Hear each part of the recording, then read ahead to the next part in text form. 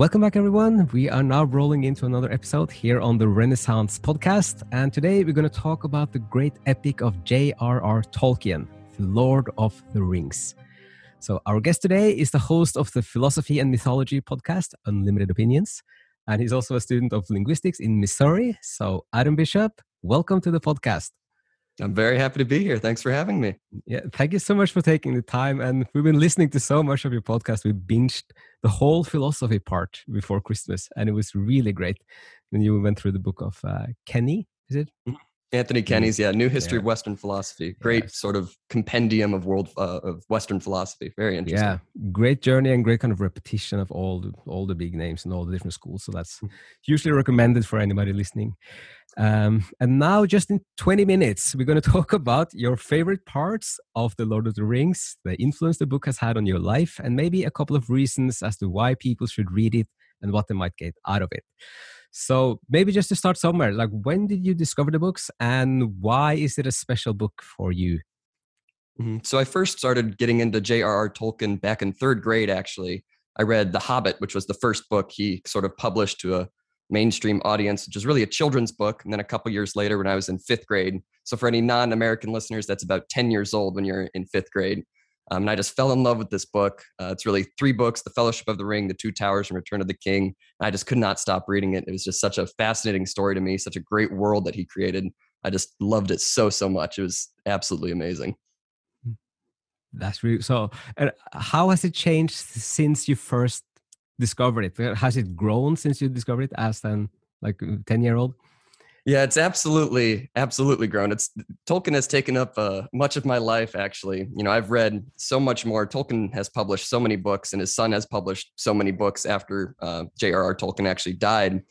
So, you know, I read, after The Lord of the Rings, I read the Silmarillion, which is, you know, Tolkien's big mythological work about, you know, the history of the world. And you can kind of go on to the books about the books. So there's like this big 12-volume series edited by Christopher Tolkien, J.R.R. Tolkien's son, just about the various drafts of The Lord of the Rings. And so you can just really get into the details. And you can read the letters of J.R.R. Tolkien. You can just get so invested in this world that he has so masterfully created. It's just so much expanded, and it's just taken up, like I said, so much of my life. You know, it's almost pains me to say it because, you know, so much of my life is devoted to Tolkien, but it's just so fascinating. I love it so much. It's such a rich world. I think it's great. It's some of the biggest literary works are so full and rich and with beauty and wisdom and everything. You can spend decades on them and just still keep learning and discovering, especially those works that kind of changes the way you think or see the world. They might have this kind of recursive effect on you that you see the world differently, and then you discover new things and that changes you, and then you can see the work with new eyes again, and then it keeps going. So I have a couple of just notes about Tolkien for those who are not that familiar with his biography as well. So he was born in 1892 and he lived until 1973. And he wrote The Lord of the Rings between 1937 and 1949. I hope that's correct. Mm-hmm. That sounds correct to me. And the books were published then in 1954 and 1955. And they were also very well received at the time. Some books, like they need a couple of decades because they might be ahead of their time. But this one, like in the British papers, they were described as among the greatest works of imaginative fiction in the 20th century already when they were published. So that's a little bit about him. But I remember you said something about his interest in language and that he made some of the languages before he started writing the stories. And then you can say a little bit about that. Yeah, absolutely. So Tolkien wasn't really an author by trade. He was a professor and he was a philologist. So he was somebody who studied the history of languages, and he taught at Oxford and various other schools in England. And so what he really wanted to do with his life is he wanted to create these languages. That was his big hobby. Is, you know, as some people would create music, some people would create, you know, paintings. Tolkien really viewed language as an art form. You know, you can achieve so much beauty just through words and through sentences and how they function, how they work with each other. He found so much beauty in that he made his own languages. And so the first two that kind of evolved into, you know, the major languages of his works were Quenya and Sindarin. They weren't called that at first, but those are what their names became in The Lord of the Rings. And so with these two languages, you know, he really thought, well, it doesn't make much sense for these languages to exist without people to speak them. And so in World War I, he fought in World War I. A lot of the time he spent when he was, in the trenches or when they had downtime, he was writing stories, these great stories about elves and men fighting these big, terrible, sort of godly, evil creatures that are in this world. And so he kind of used some of his experiences to just develop this rich history for these languages, just to give them some historical accuracy, really. And so that kind of ballooned into this big mythological work I mentioned earlier. The Silmarillion is what he spent most of his life writing, but it wasn't published until after his death. In 1975, it was published. And so when he was, when he had children, he would tell his children this story of Bilbo Baggins, the Hobbit. And so this became this big, long children's book, essentially, that was later published, I believe, 1938, that had kind of accidentally opened up this big world that he had created purely based on language. That was the founding principle of everything he created. And of course, after The Hobbit came The Lord of the Rings and all of these other various books about Tolkien. And it all started with just him wanting to create a language. And I think that's so, so incredible. Yeah, it's very fascinating. I don't think that many people know about like the origin of the stories being the languages.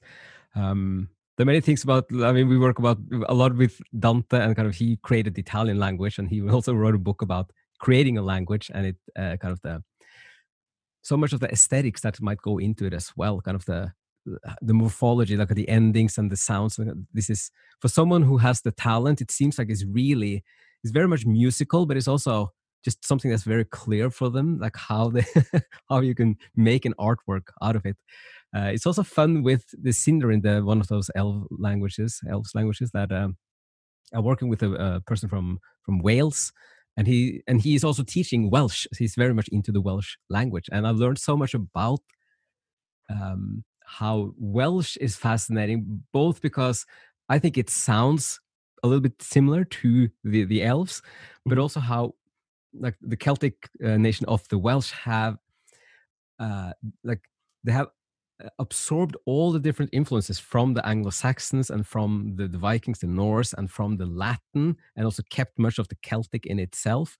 So it's a really kind of unified form, and they have some endings borrowed from Latin in some tenses, but not others. And so I'm not sure if this is any like, in your interest as well, or if that's how much the Welsh is kind of how official that was from Tolkien as an inspiration, Well, it's interesting that you mentioned Welsh, actually, because his real love of languages started with the Welsh language. He lived in sort of the western part of the UK.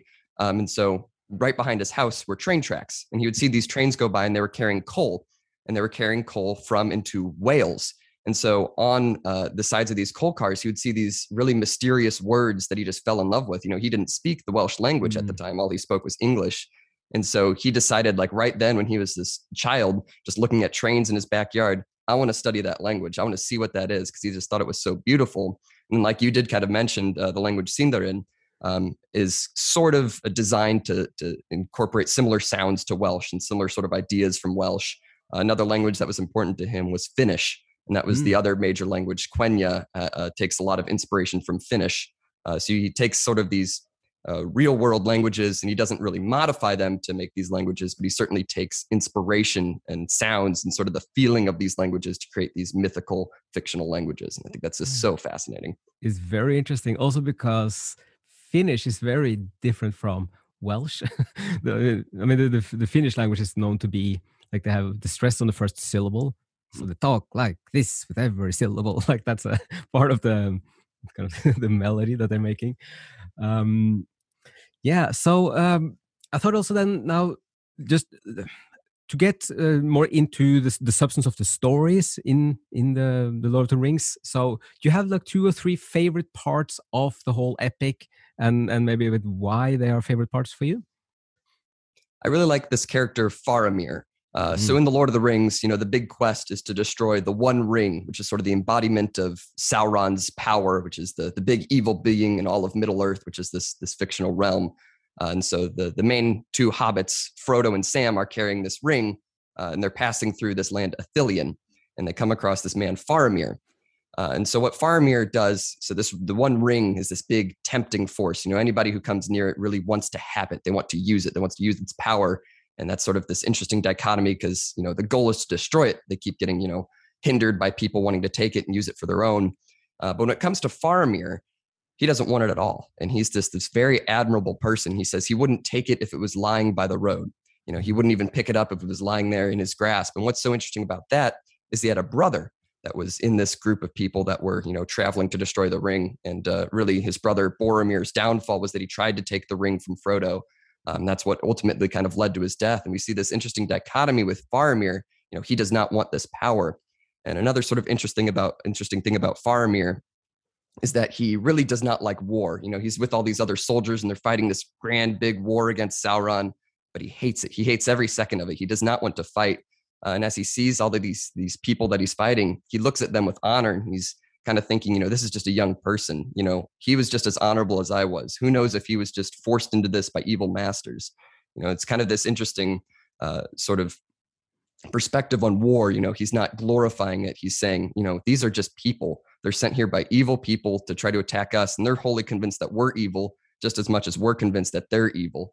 And it's this sort of interesting perspective on war that I think Tolkien himself sort of felt when he was down in World War I in the trenches, fighting, what he was told was this big evil army, but he's kind of looking at all these people, they're the same age as him, they have the same background as him, are they really evil at all? And that's kind of one of my favorite ideas in The Lord of the Rings, is just this idea of war and how Faramir kind of embodies that sort of perspective on war.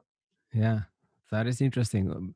So one thing is just the historical. I think it's still hard for us to understand, like in the late 1930s and then into the 40s when he's writing, that he, like 20 years before or 25 years, they had the First World War and now they go into the second, like how they view the future at that time, like how dark it must have seemed for them. And it just never ended. So like, it's natural that he puts things, also got of these glimmers of optimism maybe into his stories.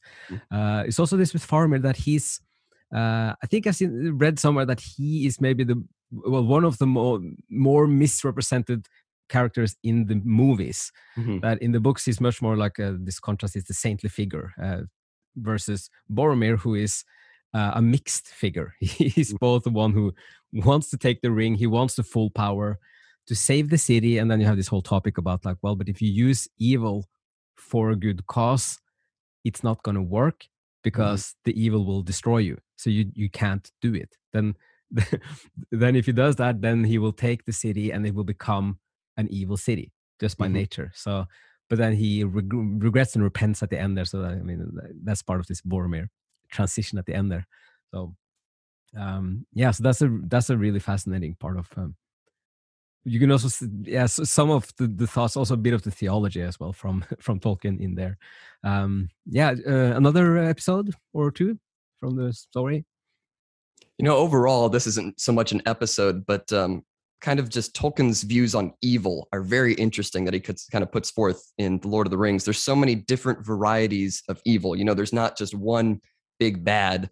There's multiple evil characters that they come across. And so just sort of like, the evil of temptation, versus the evil of power and the evil of greed, all kind of like combine to create, many trials for these hobbits as they're traveling to Mordor to destroy the ring. But overall, Tolkien had this very interesting idea between, chaotic evil and ordered evil. And so what he kind of believed, there's this sort of chaotic evil that just wants to destroy and it wants to, consume and, devastate things. But he believed that evil would never work. In the end, it would always destroy itself. Yeah. Ordered evil, on the other hand, as kind of represented by Sauron in The Lord of the Rings, will work. It's this sort of, tempting evil. It can convince people that it's good and it just wants to conquer. It doesn't necessarily want to destroy. It wants to conquer. And so that's this interesting dichotomy. This ordered evil can really succeed if you let it. It's so important to stand up to the evil when you see it, because otherwise this evil can organize and it can group and it can convince people that it is good, and it eventually will succeed if you do not stop it. And so just this very interesting sort of idea of evil and sort of the corrupting nature of evil is just so fascinating. I think that's one of the big reasons why I love The Lord of the Rings so much. It's just this idea of, how unstoppable evil can be if we let it. We can stop it, but we need to make sure that we do stand up and stop it. It's there's something similar in Inferno by like Dante, not just because it's Dante, but because it represents the tradition, kind of a couple of centuries or more than that of thinking and theology at the time. So, but right before you get to the ninth circle, the deepest of the inferno, you get to this well which is guarded by giants, and they are then also then the gateway into the worst of the evil are these giants, and what they represent are three things. It is intelligence and strength and evil will. So those three things together is what gets you straight down into to the heart of where Lucifer is. That's a little bit, maybe a little bit somewhat the same about like the orderedness of kind of the intelligent form of evil. So yeah. Any thoughts about that? I mean, that sounds very similar, you know, sort of that intelligence. You know, Sauron, this big bad, is not stupid. You know, he knows exactly what he's doing. He's one of the smartest beings to ever, you know, come into Middle Earth. You know, in the past history, you know, going into the Silmarillion almost, you know, what he did was he convinced so many people that he was good and that he's giving them this big benefit in these rings of power and the One Ring. You know, he's playing the long game here. He knows that eventually he will win if he keeps this organization and this structure. If he keeps convincing people that he is good, you know, he's going to win. He's such a smart villain that you don't really interestingly see too much in the Lord of the Rings itself. You know, that's another interesting thing about Tolkien. Sauron's kind of faceless in the Lord of the Rings. Nobody actually faces off against Sauron. He's just kind of this foreboding presence. And that's another reason why I love the Lord of the Rings is, you know, you go back in the history of things and you really get this personification. You get this deeper understanding of what everything means. It's so interesting to me. I love that so much. I was thinking about exactly that point because you have the priest, or like when he fights and he cuts off the finger, like the finger gets cut off. But the thing that in the stories that Sauron is just a spirit, like it's just the evil spirit of him. He's not materialized, makes it so much worse, but also much more relatable that you can start thinking about other things in the world today, even, and you can kind of suddenly think like, well, does some of this apply to things still? And then obviously it's timeless. It will always apply that the spirit of a Sauron, metaphorically, will always be there, but it can grow stronger, and it can. But you might say that there's a kind of manifestation in the orcs, maybe, that they represented the growing materialized version of Sauron, maybe. So, which makes it a different kind of threat and kind of looming damage that is coming. Absolutely. Great. We have time for one more favorite thing with Lord of the Rings for you. You know, I really just love, you know, I've talked a lot about, you know, the evil and the sort of dark and, you know, despair sort of thing. But I think a lot of what Tolkien really succeeds at is the beauty. He's such a descriptive storyteller. You can go just pages essentially and just describing how beautiful things are, especially when we look at the beginning of the story in the Shire, which is the home of the hobbits. And it's this beautiful green rolling hills that he describes in just beautiful, beautiful detail. And it's kind of this simple life. You kind of see that back at the end, you know, spoiler warning for the book published in the 1950s. But in the end, they do destroy the ring. Sam and Frodo are on the slopes of Mount Doom, this big volcano, and lava's sort of coming down around them. What kind of keeps them alive essentially is they're thinking of home. They're thinking of this green. They're thinking of this beautiful, beautiful land and just the simpleness that they want to return to. And just the amount of detail that Tolkien can go into in those sorts of beautiful scenes is just so overwhelming almost at times, just the amount of detail he can go into. You see that again in Lothlorien, this beautiful home of the elves with these big towering golden trees. And you see it in the Mines of Moria, this big underground dwarven city that's been deserted for many years now, but you still see this beauty with this massive, great hall. And you can see this just time and time again. You know, I highly recommend, of course, at this point, anyone who has not read The Lord of the Rings, you absolutely have to, just if nothing else, to get these beautiful descriptions. It's so beautiful. Yeah, I was about to mention that. Like the final wrap up would be then like why. A couple of reasons. If people have never read the books, like one or two reasons why they should. But now you said one, just for the beauty of it. And another thing, if you have a second thing, just as an inspiration, inputs for people. So Lord of the Rings, actually, in an interesting sort of way, is kind of the reason why I even started podcasting. If you kind of go back, you know, I fell in love with Tolkien's description of language and how he creates language. And that's ultimately why I chose my major in college of linguistics. That's why I kind of want to study language now. It started with that interest in Tolkien. And so then it kind of became this interest in mythology and philosophy and all these other topics. And, that's another reason why I would recommend The Lord of the Rings and Tolkien in general, is to just get sort of this deeper appreciation for language. I think that's really something that he succeeds at so much. If you want to learn anything about language, The Lord of the Rings is really sort of a place to start to get this sort of idea of the beauty of language. You get so many snippets of, the Elvish languages and snippets of the Orc languages too, and the dwarf languages and that sort of thing. And it's just, you get this so much beauty in just understanding what language can really do. I think that's the big reason for anyone to read it, in my opinion. Talking about, morals and everything. Of course, you should read it for the morals and the big picture stuff, but just this beauty of language, that's what really kickstarted my interest in the subject. And I think it can kickstart a lot of interest in the subject for other people too. Yeah, that's really well put. And a great recommendation for people as well. And I think if Tolkien had heard you, I think he would be it would be heartwarming for him to hear this. I think many decades after that this is the effect that it has on people. Also, when you talked about the beauty, it's like this one scene from the movie, something that came really strong for me was towards the end when I go to the mountain, and then suddenly it's like horrible gray and heavy weather like all the time, but then suddenly there's a little glimpse, like kind of crack in the skies, and they see the stars, and that's just like one of those moments of just the contrast of it and the beauty and this reminder, and then kind of this, it becomes also this like overarching feeling of Tolkien's world, that it is something good and beautiful, like that's Absolutely. embedding all of it. So yeah, so that's that was really, really great and concise points there, just both your favorites and your recommendations.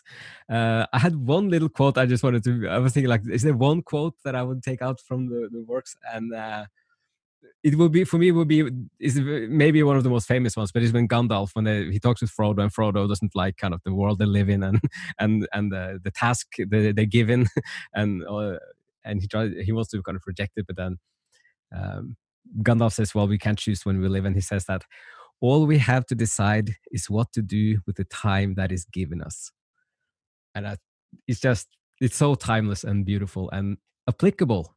It's almost like every day you can just wake up and you can think about this. Like, yeah, this is all you can ask of yourself, is that you're given a certain amount of time, make the best of it, try to do something positive, and that's all you have to decide. Absolutely. You can't decide if you're going to face great evil, but you can decide if you're going to stand up to that evil. Exactly. That's the big message in Lord of the Rings, I think. Yeah. All right. So that's the wrap for the 20 minutes. Any final thoughts, the last few seconds here, or read The Lord of the Rings. That's all I have read to say. The Lord of the Rings. And also just at the end there, I would just send in, like, for people, like a little plug for your podcast. It's both the philosophy, the first 42, 43 episodes, I guess, are philosophy, and now we're into mythology, different world mythologies. So I would highly recommend that one. And also, we're going to have the next episode on this podcast, the Renaissance podcast, is going to be about Ulysses and James Joyce with Sean Ekman, an Irish American who's also like a patriot for Ireland. And with that, just want to say thanks, everybody, and see you again soon. Bye-bye.